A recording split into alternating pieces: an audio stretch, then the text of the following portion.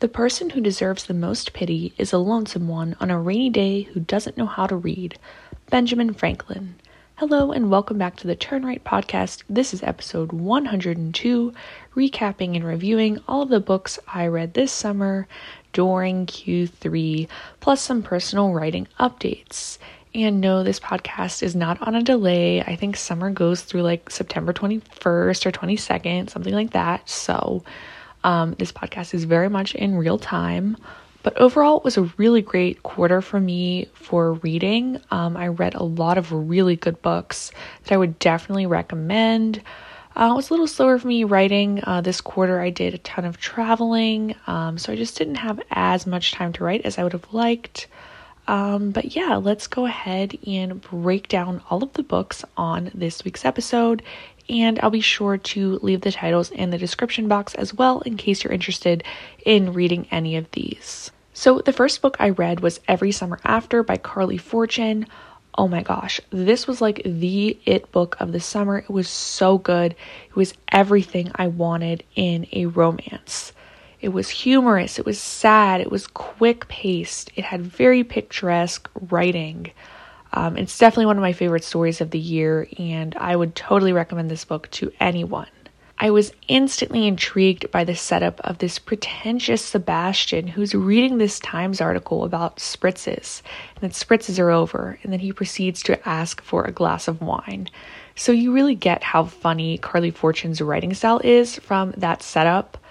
And then Percy, the protagonist's sort of nemesis, Taylor, she's wearing all white, and Percy says, "I want to squirt her with the ketchup bottle." I thought that was so funny and so relatable. Like, you know, those people that just are always so perfect. It's like you just want to ruffle them up a little bit.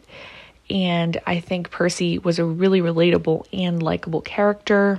Essentially, her and her long-lost lover, they go their separate ways, they have sort of a fight and falling out, and the story is flashback and uncovering their past, and unfortunately a tragic event of Percy's lover's mother passing away brings them back together to this lake house, and they slowly fall in love again. I know some people said the ending was unbelievable, but I liked it. It was what I wanted. I wanted a feel-good ending. And I just think this book was so well done. I cannot recommend it enough. 5 stars out of 5 for sure. The next story I read was the classic The Handmaid's Tale by Margaret Atwood. And I did really review this story in depth last week on the podcast. So if you want a more depth review of this, go ahead and listen to last week's episode. But Margaret Atwood is just such an intelligent woman. I mean, this dystopia was so well crafted, really one of the best I've ever read. It's definitely a classic for a reason. It's a very provocative story from the get-go.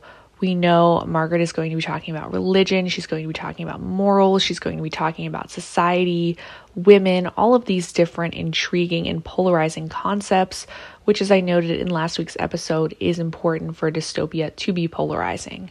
Otherwise, it's just not that interesting. There's a lot of really provocative lines, like we couldn't even be trusted with guns. Waste not, want not, I am not being wasted, why do I want? It's a very sexual story for literary fiction, but it's very eloquent, and it explores more of the humanness, morality, and just desire of sexual attraction rather than being this like weird, out there type novel. There's a lot of symbolism in the story. Everything is so well done. Everything means something. The Marthas wearing the red cloaks, just how the different houses are structured, the different names. It's all very interesting. The ending is very open-ended, but I liked it because the story is very literary in nature. If you haven't read The Handmaid's Tale, read it. I guarantee you it will change your perspective. Next, I read Verity by Colleen Hoover. This book was enormously hyped up, as are most of Colleen Hoover's books. And the only other Colleen Hoover book I had read up until this point was It Ends With Us. Overall, I thought that story had a good moral, but the writing style was very cheesy.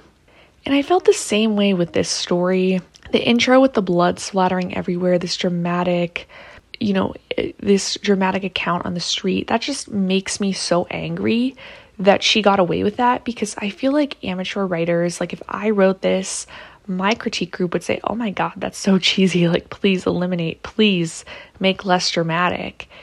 And I just think that all of her stories are very dramatic in nature, and I guess it's appealing to people because she's selling so many books, and I think that's fantastic for her as a writer and for the writing community, but it's just not something that really appeals to me. I did like this one a little bit better than It Ends With Us, but overall, I think the cheesy and cheap dialogue and like exaggerated scenes and of course the overly sexual tone of the novel just makes me kind of cringe a bit, and it's just not something that I find like super up my style. The plot was good. It definitely kept me guessing, but the characterization and writing style really lacked. For example, there's this one line, just a horrible line. He fed me before he effed me. Like, ew. Like, why is that in there? That should be not in the story. I do think the setup was good. We felt very sympathetic towards Lowen and Verity. You know, Verity is this poor cripple. And I think the setup was definitely on Jeremy, so the ending was very satisfying. So I did like the plot, and it was very fast-paced. But I just don't understand why all of her stories have to be so creepy sexual. I don't get it. I guess it appeals to some people, but it's just not really for me. Next, I read I'm Glad My Mom Died by Jennette McCurdy. This was nonfiction. I had never even known who Jennette McCurdy was, so I read this story. I never watched iCarly or any show on Nickelodeon for that matter, which I know is like shocking to some people. But I was always a reader growing up, you see. I didn't watch much TV. And this story is just so compelling. It is nonfiction, and it was the first nonfiction book I had read in a while. I think the title was just really intriguing to me. At first you kind of think, oh, this girl's going to be a you-know-what. But then you really, really understand her perspective and all of these horrible things that she's gone through and how sad her life was, even though she was famous and she made tons of money. Her mother was so manipulative, narcissistic, controlling, abusive, just honestly this horrible person. I also think it shines this really important light on eating disorders and how crazy you have to actually be to become famous. And the whole story is just really sad. How much her mother damaged her in her relationship with food and just life in general. It was just a really sad but compelling read, and I would definitely also encourage anyone to read this story. Finally, I read The Moonshiner's Daughter by Donna Everett.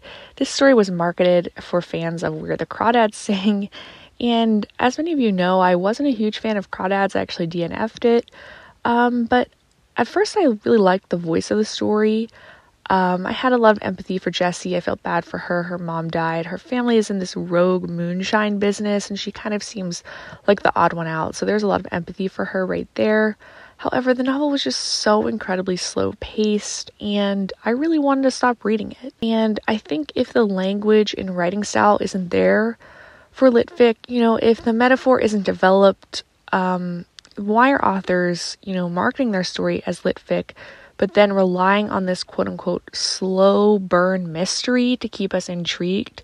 Because I just think the pacing and plot is not there for there to be intrigue from the story, so there needs to be more theme, more character development, and just better language, which I felt like this story lacked those things. Like, Lickfit is not whodunit. The point of Anna Karenina isn't who killed Anna Karenina, it's why did Anna Karenina kill herself, if you know what I'm saying. So I just think that there could have been more depth in this story if it was explored better, if the backstories were explored better, if there was more character motivation, more interesting minor characters, just a better developed theme, but I don't think it was there. I think this story was like an outline of a story, and I just thought it was very, very slow paced, and unfortunately I probably wouldn't recommend this story. I give it like a 2 out of 5. Overall, this quarter, I read some of these books extremely fast, like I'm Glad My Mom Died, Verity, Every Summer After. They were really quick reads for me. The Handmaid's Tale and The Moonshiner's Daughter were a lot slower. As far as my writing goes, I have been working on, I don't even know how many drafts of this novel it's been at this point, but I did get up through the midpoint, and I was actually feeling pretty proud of this story, but then I got a little blocked and stuck on my edits, so I went back to the beginning. And once again, I'm really satisfied with the opening chapters of this story. I think they're really strong, and I'm just going back and editing and making sure the middle and ending is as strong as the beginning. Hopefully I can publish it early next year, fingers crossed. It's still going to be a lot of work ahead of me, and I do have a couple more trips coming up this quarter, which were kind of unexpected, but this past quarter I traveled for work to Dallas, I traveled for fun to Nashville and Chicago, and I also traveled with my boyfriend to a conference for his work to Hershey, PA, so I've been doing a lot and really busy, but still trying to make time to write in between these trips. And just whenever I possibly can. I did join a writer's group, I think at the beginning of this summer, maybe a little bit earlier than that. And it's been really beneficial for me. I have definitely gotten some good takeaways and edits for my story, as well as just learning from other people. So I would encourage you to join a writer's group if you haven't. You can look for them on Facebook, different writing organizations, websites. I found my writer's group through Penn Writers. It is a big writers organization.